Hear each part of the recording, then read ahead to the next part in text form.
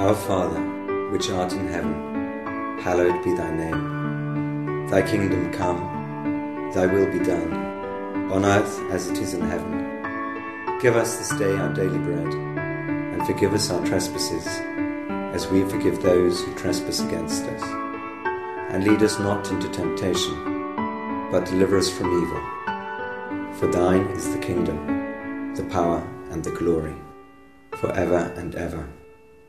Amen. We are looking at the fifth petition in the Lord's Prayer, which the Lord says that we are to ask for forgiveness and extend it to others. And this is a tough topic. I would say that everybody in this room, because of the lives that we live on a daily, weekly basis, we need to be taught about this topic, because every day there comes up something for which we ourselves need to ask for forgiveness for, but also that we need to be willing to extend it to those who are around us. And surely as we begin to ponder our own guilt and sin in life and how that might even affect you, we have to think about that as well. And we'll talk about that a little bit. We won't linger there, though, because the end of the matter is that because of the gracious God that we serve, we can ask and receive forgiveness. So that's the direction that I'm going in our sermon today. Our text makes 2 points. Pretty straight and clear. 2 points, both serving as underlying characteristics of forgiveness. And the first is simply this: anyone who genuinely asks God for forgiveness will be forgiven. Anyone that genuinely asks God for forgiveness will be forgiven. And so Jesus says that when we come to prayer, we're to come to our Father in heaven that we can call Papa, Abba, and because we need it, we can ask him for forgiveness and forgive us our debts as we forgive our debtors. Perhaps you grew up like I did. I didn't grow up as a Christian, but I grew up obviously reciting the Lord's Prayer because I was a water boy in football, and we prayed the Lord's Prayer on the bus as we were getting ready to go to the games. And I learned this in the King James Version. And so the way I learned it was, forgive us our trespasses as we forgive those who trespass against us. And that's not a wrong use of the word there. Whether you use the word trespass or debt, both are synonymous for the sins that we commit. And that's what Jesus is talking about. He's talking about asking for God to forgive us of our sins. That's what he's addressing here. But by using the word debt, I do like that word. What Jesus is bringing up, accenting, is one of the ways that the Bible speaks of sin. The Bible speaks of sin as a debt. Now, most of us in this room, when we think of the word debt, we're thinking in monetary terms. I am in debt to someone, meaning I owe them principally money. I'm in debt to a lender for my mortgage. I am in debt to the bank for this awesome car that I might have. I might be indebted to someone because they did me a favor. And so a lot of times we think of that in monetary terms. When you go to court, the bailiff will stand up and say, "All rise." Particularly when you go to bankruptcy court, the bailiff will say, "All debtors rise." Jesus is modeling prayer realistically, assuming that all of us have debts. But it's not a monetary debt. It's a moral debt. When we sin, we put ourselves in debt to God. We have an obligation to God because of our sin. Our books are in the red. If we were to create a ledger between us and God in terms of, our relationship and how we're stacking out, we would be in the negative. We owe God something. And in fact, how the Bible speaks of this is we have an insurmountable debt that we have incurred with God, so much so that we would never in this life be able to pay it back. We could never hope to pay it back. And all we can do because of that is to ask for forgiveness. Jesus tells a parable about this in Matthew 18. Matthew 18, I'm going to start in verse 23. Therefore, the kingdom of heaven may be compared to a king who wished to settle accounts with his servants.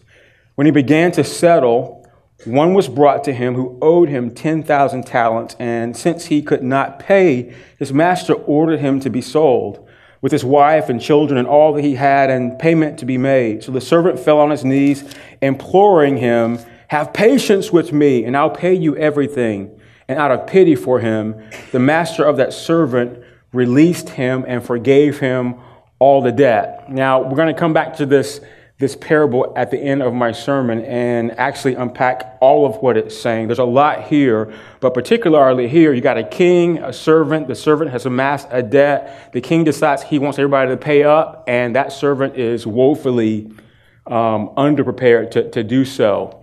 What's interesting here is Jesus uses the term talent. A talent is a monetary term in that day, and it signified 20 years' wages. So imagine 20 years of you getting paid, and that's not even what this servant owed. He owed 10,000 years worth of that. So here's what Jesus is saying. This servant has a debt that he possibly could never pay. That's the point that Jesus is making. And so what does the king do? The servant comes groveling on his knees, begging, pleading with the king to forgive the debt. And the king mercifully actually does that. He forgives such a large debt. And perhaps that should give us a deep appreciation of what Jesus does for us on the cross.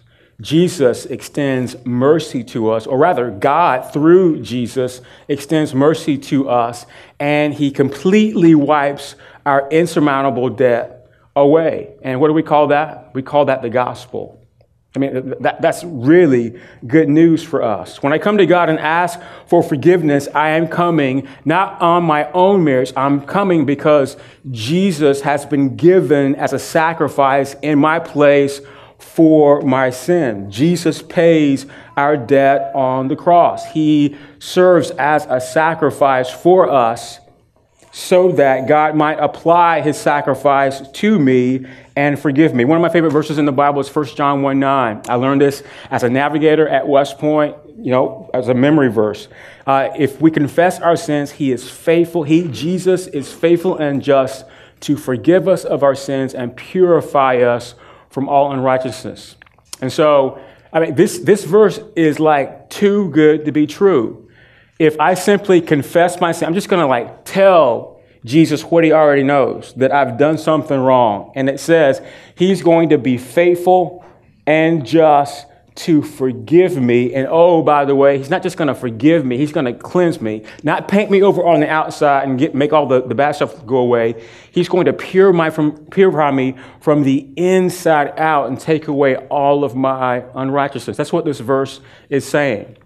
Folks, this is too good to be true. But here's why it's true.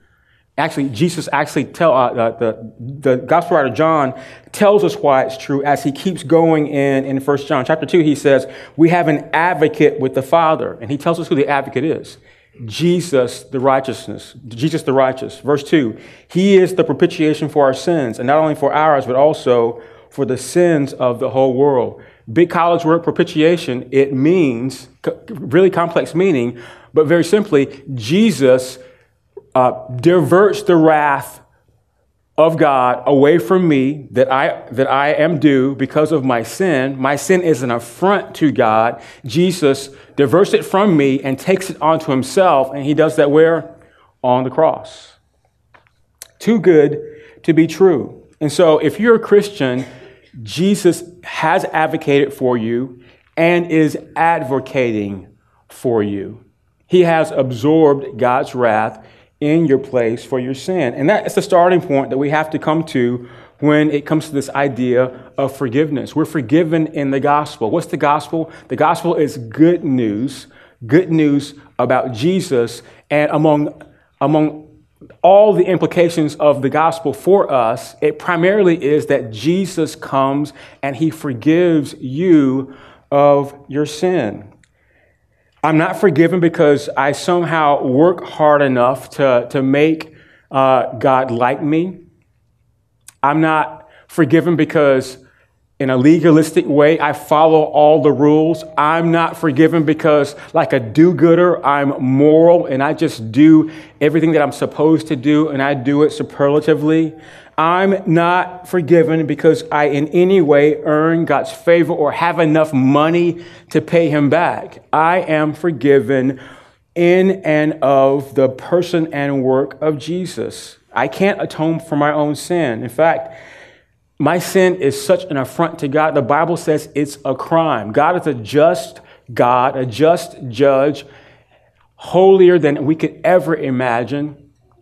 And we owe him a debt because we aren't holy in and of ourselves. In fact, the Bible would go on to say that because of our sin, we're enemies of God. And hopefully what I'm saying helps you understand how good the gospel is. And here's what the gospel tells us. It tells us that my forgiveness comes by faith in me receiving all the Bible says about Jesus. That I receive what the Bible says about Jesus, that I believe in his name, and I become not just a child of God, but I am forgiven. That's good news. That Jesus lived a perfect life in my place, that he died on the cross in my place for my sin, that Jesus' death was for me, that he received a punishment for sins, a punishment that was meant for me, that his death was substitutionary, him in my place, that it was a sacrifice. Much like what we read in the Old Testament, that a normal person like you and I would bring to the priest an unblemished animal, and that animal will be sacrificed. Its blood then used to atone for sin. That's what Jesus does for us on the cross. And the testament that God received Jesus as a sacrifice is that after 3 days of being in the grave, what did God the Holy Spirit do? He raised him up. And that same Jesus forgives you of your sin. That's the good news of the gospel. That's what God's forgiveness through the gospel offers us. Freedom from the debt of our sin and our guilt. And then it's just on top of that, it's like cake and ice cream. I mean, this is like your cheat day, right? He offers us eternal life.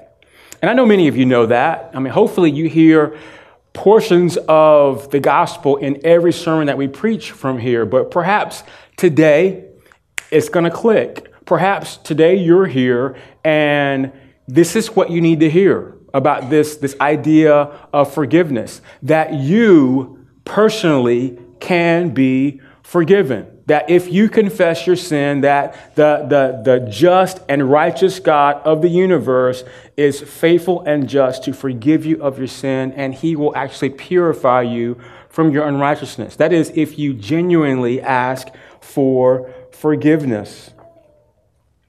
That's what God is offering us. If you're a Christian, here's the thing. This is the gospel truth that's a bedrock for your feet. If you're not a Christian, this idea of confessing your sin and asking God for forgiveness is what you do to make you a Christian, a follower of Jesus, a believer in his name. And so what is it that we're doing when we pray to God that he forgives us of our debts? I like what one author says. He says, mainly we are giving up control. And here's the thing about you and me. Naturally, we want to be in control of everything in regards to our lives. Principally, I don't want to have to ever approach anybody and ask for forgiveness, because that means I'm giving up control. That means I have to be extended mercy. And I don't want to do that. What do I want to do? I want to be able to look out at the horizon and say, yeah, Blake, I'll forgive you because what you did was petty. All right, you were stupid for doing it. I forgive you. I want to say, hey, Ted, I'm going to have to think about it for a little bit, but eventually I'm going to get to it. I'm going to forgive you. But you, sir, Mike, I'm going to hold on to this for about a year, and then I'll revisit it. I'm probably not going to forgive you. That's what we might not say that to ourselves, but that's really what we do. We want to be in control of who we forgive, when, and how. But here's what Jesus is telling us. We can't really do that. We're not supposed to do that. You ever get a gift from someone? You weren't expecting them to give you a gift. And in fact, when you get it, it's like in a nice box, nice wrapping. It's got a bow on it. You open it up, say it's your birthday, it's Christmas. It's just like a gift that somebody just dumped on you for no reason at all. And you open it up and you're like, oh, I love it.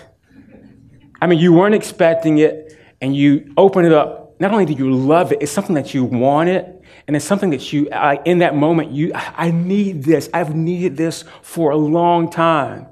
But then it dawns on you, oh my gosh, if I receive this as they've given it, then I'm going to owe this person something. I'm going to have to go out and get them a gift because they've got one up on me. And it's going to have to be a good gift. I mean, it's going to have to be an expensive gift. Ever happened to y'all? I mean, it happens to me sometimes, every once in a while. Here's the thing.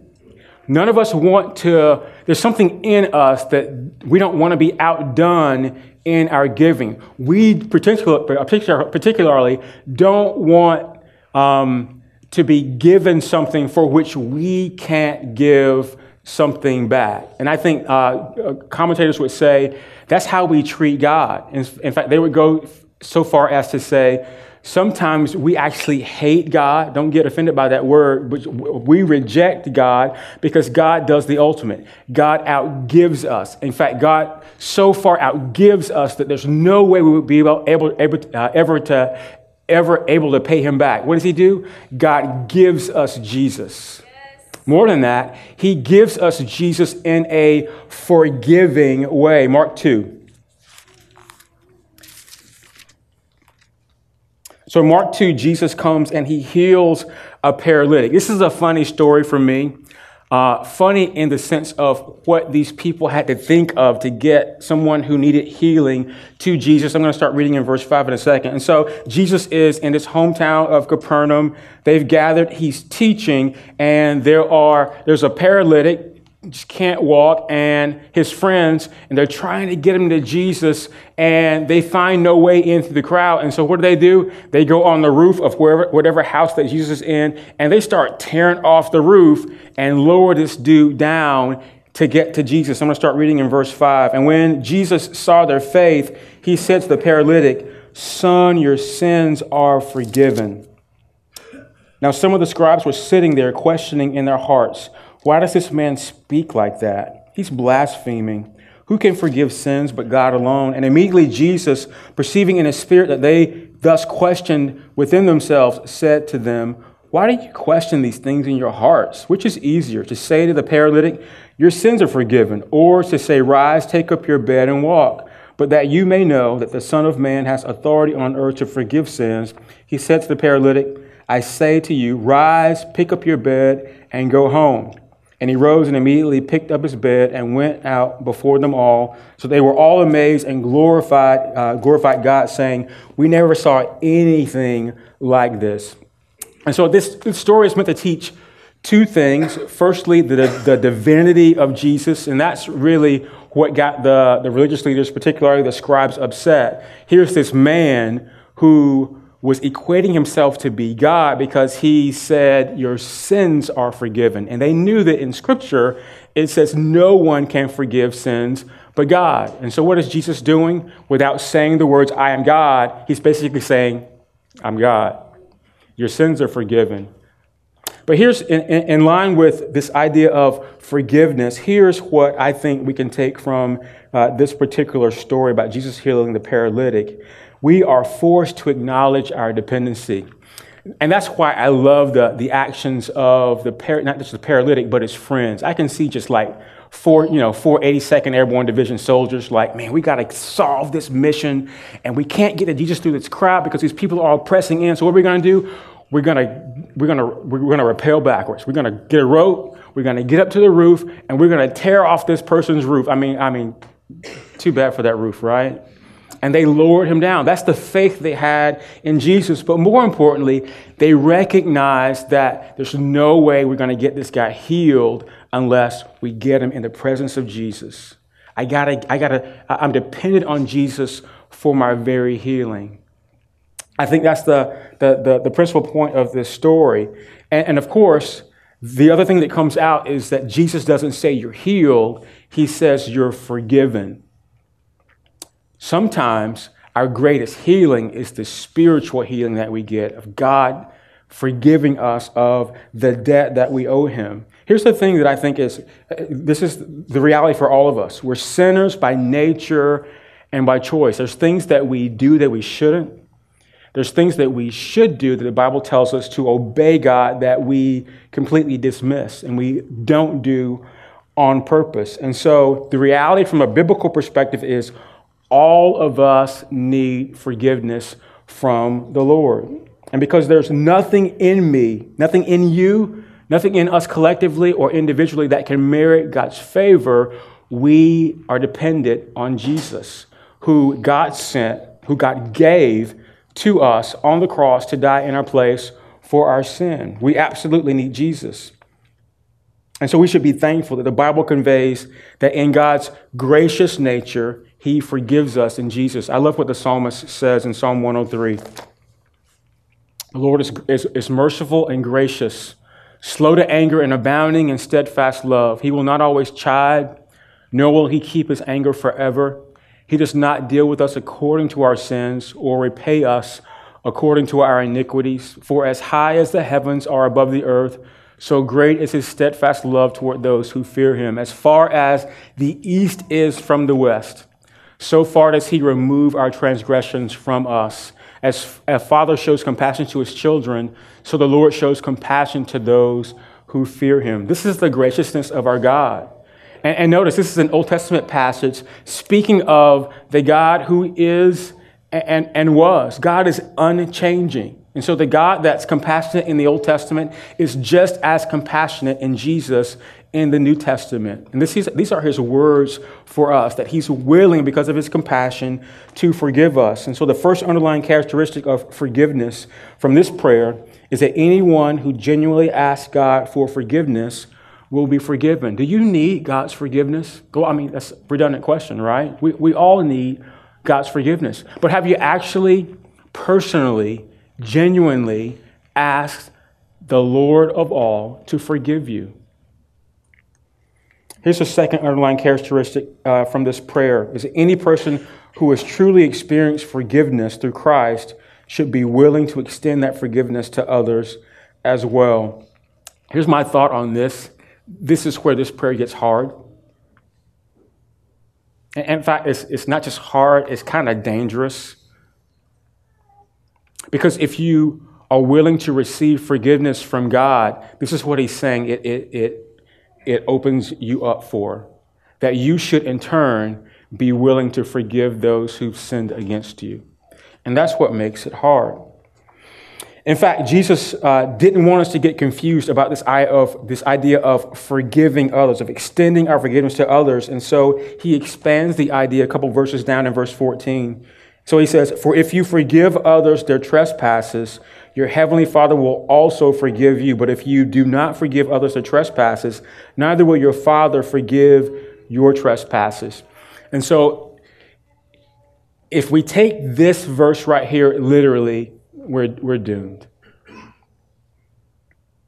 Because if we only forgive, if God only forgives us in the exact proportion and manner that we forgive others, we're in trouble. Because the real truth is we will never be as forgiving as God. There's no way that you and I can be as forgiving as the compassionate God that we read about in the Psalms.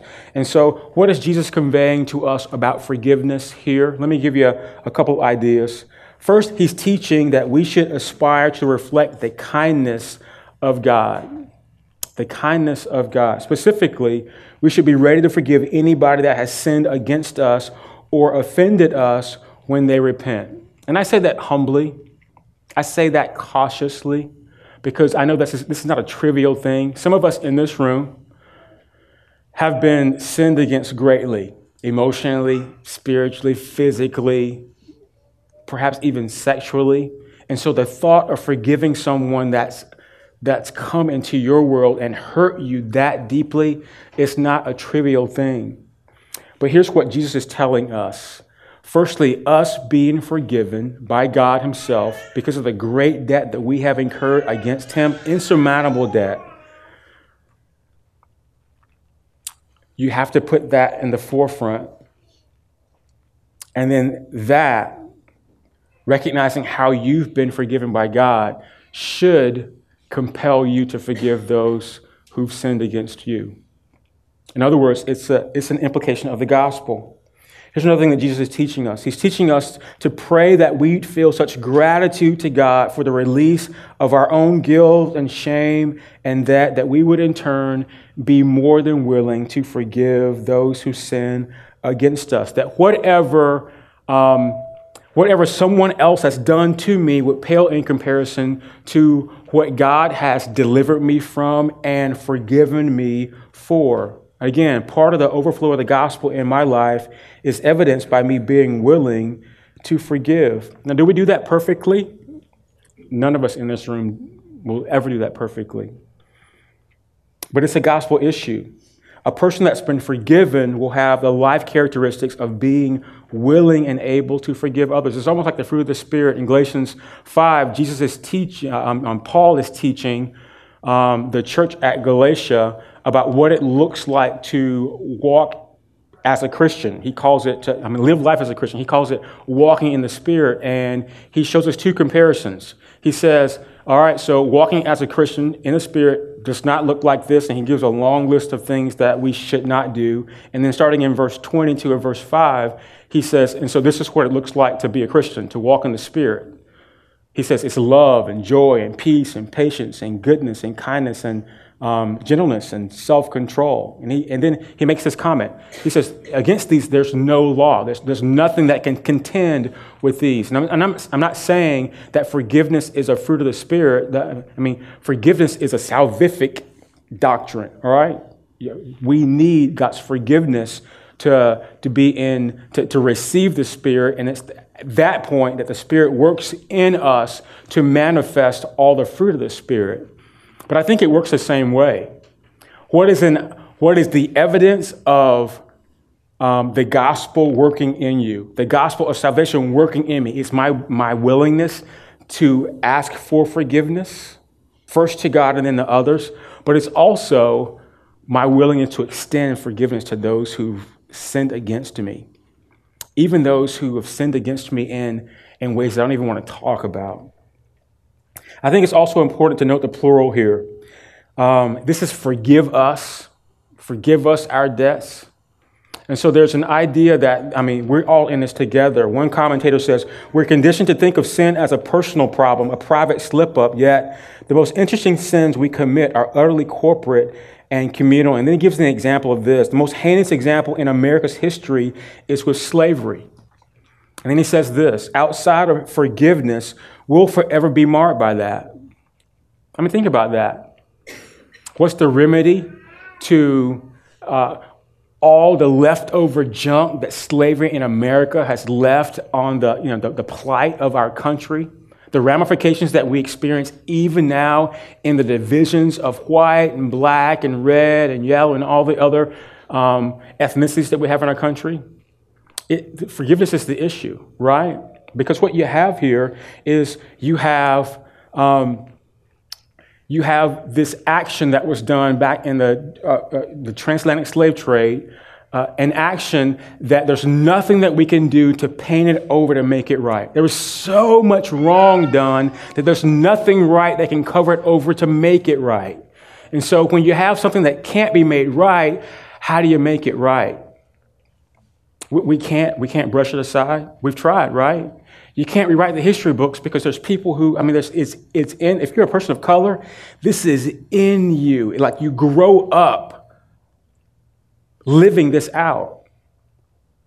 And of course, if you're a majority person here, a Caucasian primarily, then you know what you know or you don't even know it. And so how do we move on? This author here suggests forgiveness.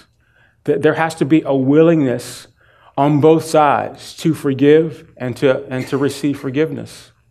To forgive and receive forgiveness. Perhaps, he says, one of the most extraordinary signs of God's grace is the willingness of African Americans in our country to be willing to even seek reconciliation from those who are Caucasian. That African Americans come into and remain Christians in America is a miracle of God, given that blacks were told in the slavery days that Christianity justified slavery. You all know that? I mean, have you read that in a history book? That the common belief was that a slave, a black, an African, could not be a Christian. I mean, that was their lot in life, because of the color of their skin. And so what's the true remedy? I don't have a remedy. This is a complex issue for our country. It persists. But I think unless both sides are willing to forgive, confess sin, and then receive forgiveness, we'll be this way in perpetuity. And so in this Lord's Prayer, Jesus is teaching that we should pray to be forgiven our debts so that we can then be true forgivers, because the one who's experienced forgiveness is the best one to forgive. The one who has experienced forgiveness is the one best to forgive. But the reality is that there's not a person in this room, there's no Christian that's ever lived that completely gets this right. Let's turn back to Matthew 18. Now, interestingly, this parable that Jesus teaches starts with Peter, the Apostle Peter, coming to Jesus with an issue. We don't know if Peter is making this up, if it's just like he's suggesting just to get Jesus talking about the issue of forgiveness, or if Peter actually had a problem. So Peter says, hey, Jesus, let me turn to Matthew 18. So he comes up and says, hey, Lord, how often will my brother sin against me? Now, you know, obviously, Peter has a brother that was an apostle, right? Andrew. So Peter might have been having a problem with his own brother, or the brother could be a Christian brother. But he's saying very casually, I mean, how many times should I forgive my brother if he offends me? And Jesus basically comes to Peter and says, Peter, you are a fool, right? I mean, you just say what you think, right?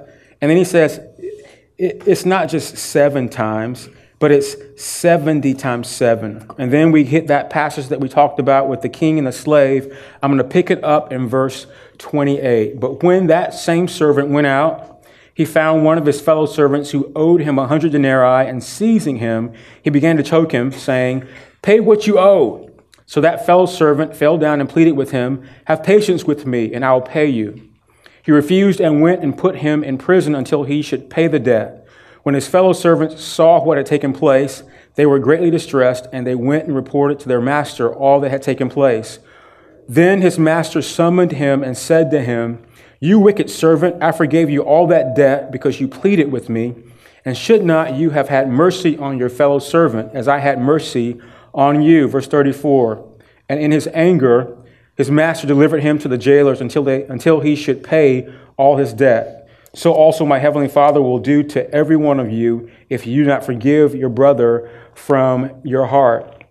And so we have the issue of Peter introducing this idea of forgiveness and saying, how many times should I simply forgive someone that offends me? And Jesus answers, it's not just 7 times, but it's 70 times 7. Basically, the number is not a monetary number, but he's saying, I mean, it's unending. You should do it for as often as it's needed. Think of how many times God has forgiven you. And then the latter half of the parable, Jesus shows the actions of this servant who had an insurmountable debt with a king, and the king wipes it away. He just forgives him of this debt. And so what does the servant do? You would think that the servant, because of the mercy that he has been shown, would do likewise to those who are his peers that owe him that same debt. In fact, what you should pay attention to is the monetary terms that the text uses. First, we had the talents, which is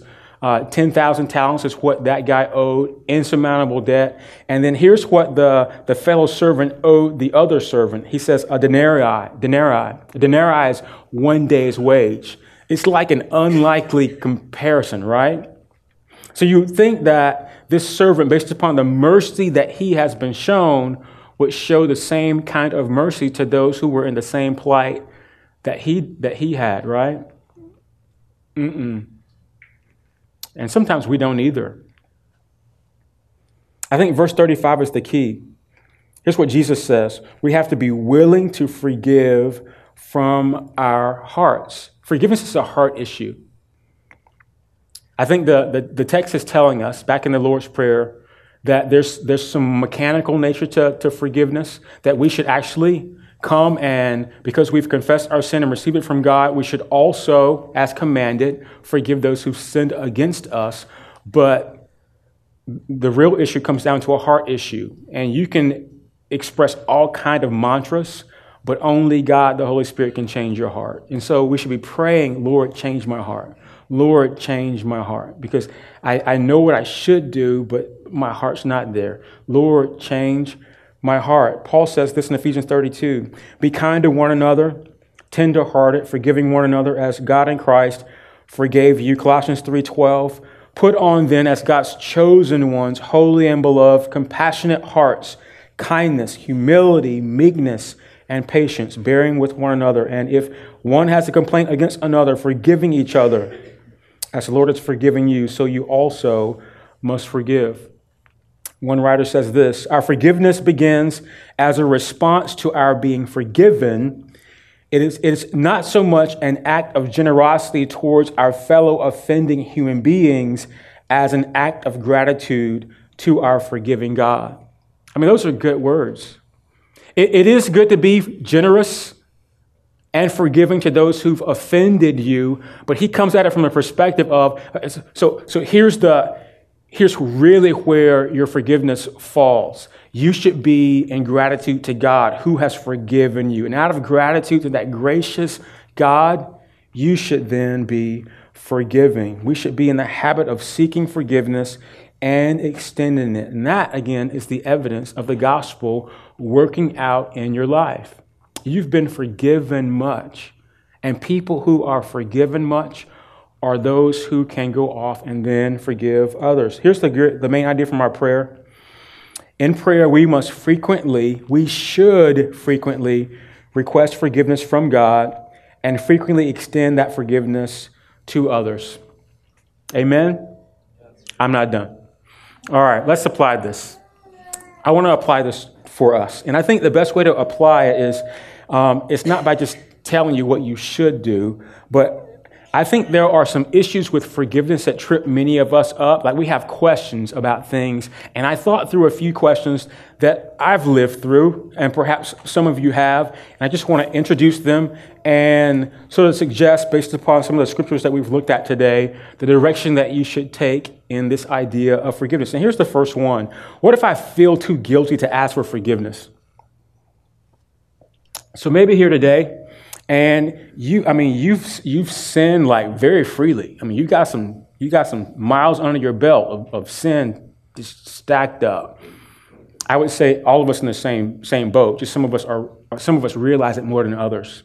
But what I'm getting at here is, perhaps you say to yourself, you don't know what I've done. Perhaps you say to yourself, you don't know how messed up I am. Or here's one that I've said to myself often: I just can't forgive myself for what I've done. Perhaps you've said that.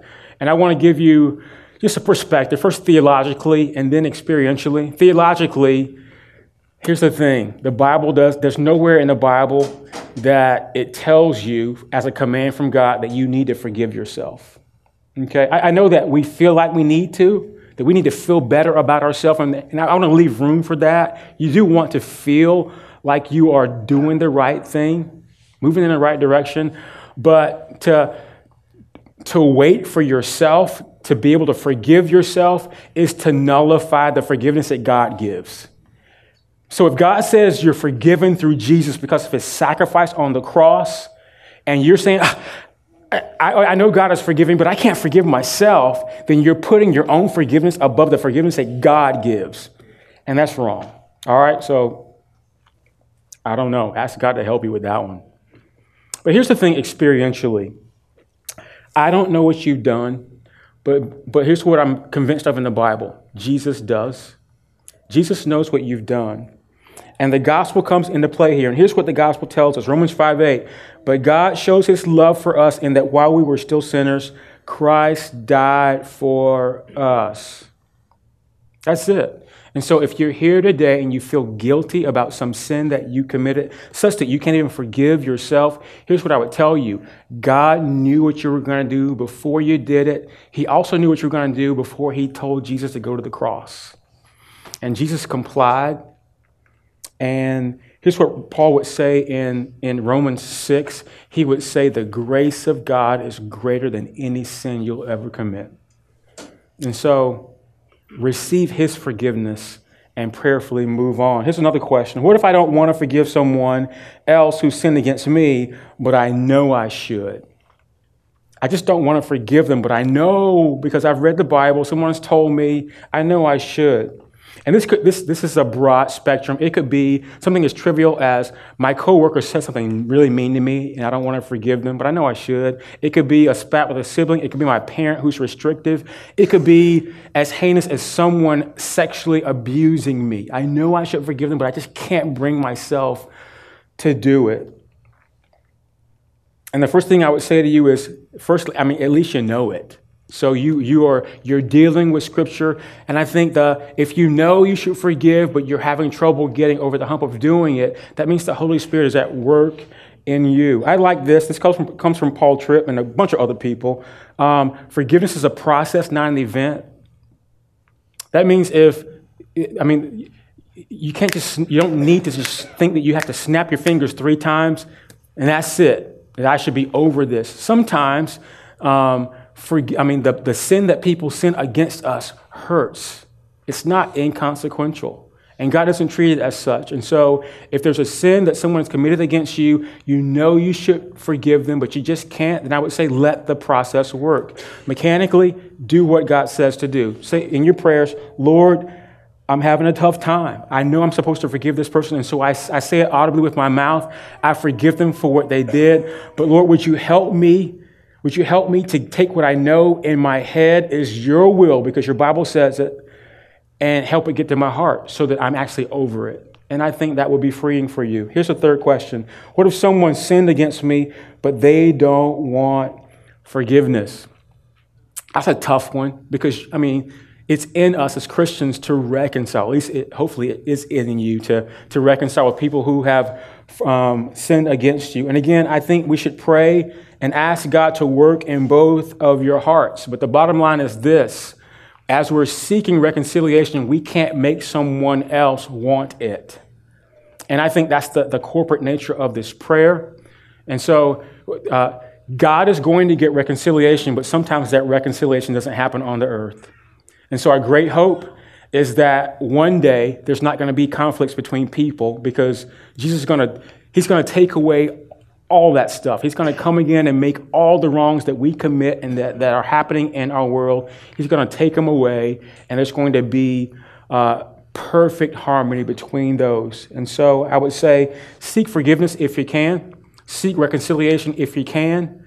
But to free yourself, articulate it to God, Lord, I want to make this right, but I can't. So would you work in their heart, and I leave it to you. And of course, the beginning parts of Matthew 18 deals with conflict between two persons, and it says, hey, if a person won't listen to you, go get another friend. If they won't listen to you and another friend, take it to the church. That's what the church is for. It's called church discipline. Here's a fourth one, almost done. What do I do if someone repeatedly asks for forgiveness but repeatedly sins against me? Repeatedly asks for forgiveness and repeatedly sins against me. Of course, this happens in our families all the time, doesn't it? Like, we're always offending each other. And I got a simple answer for you. This is the least popular of the answers. It's the answer Jesus gave Peter. It's not just 7 times. It's 70 times 7.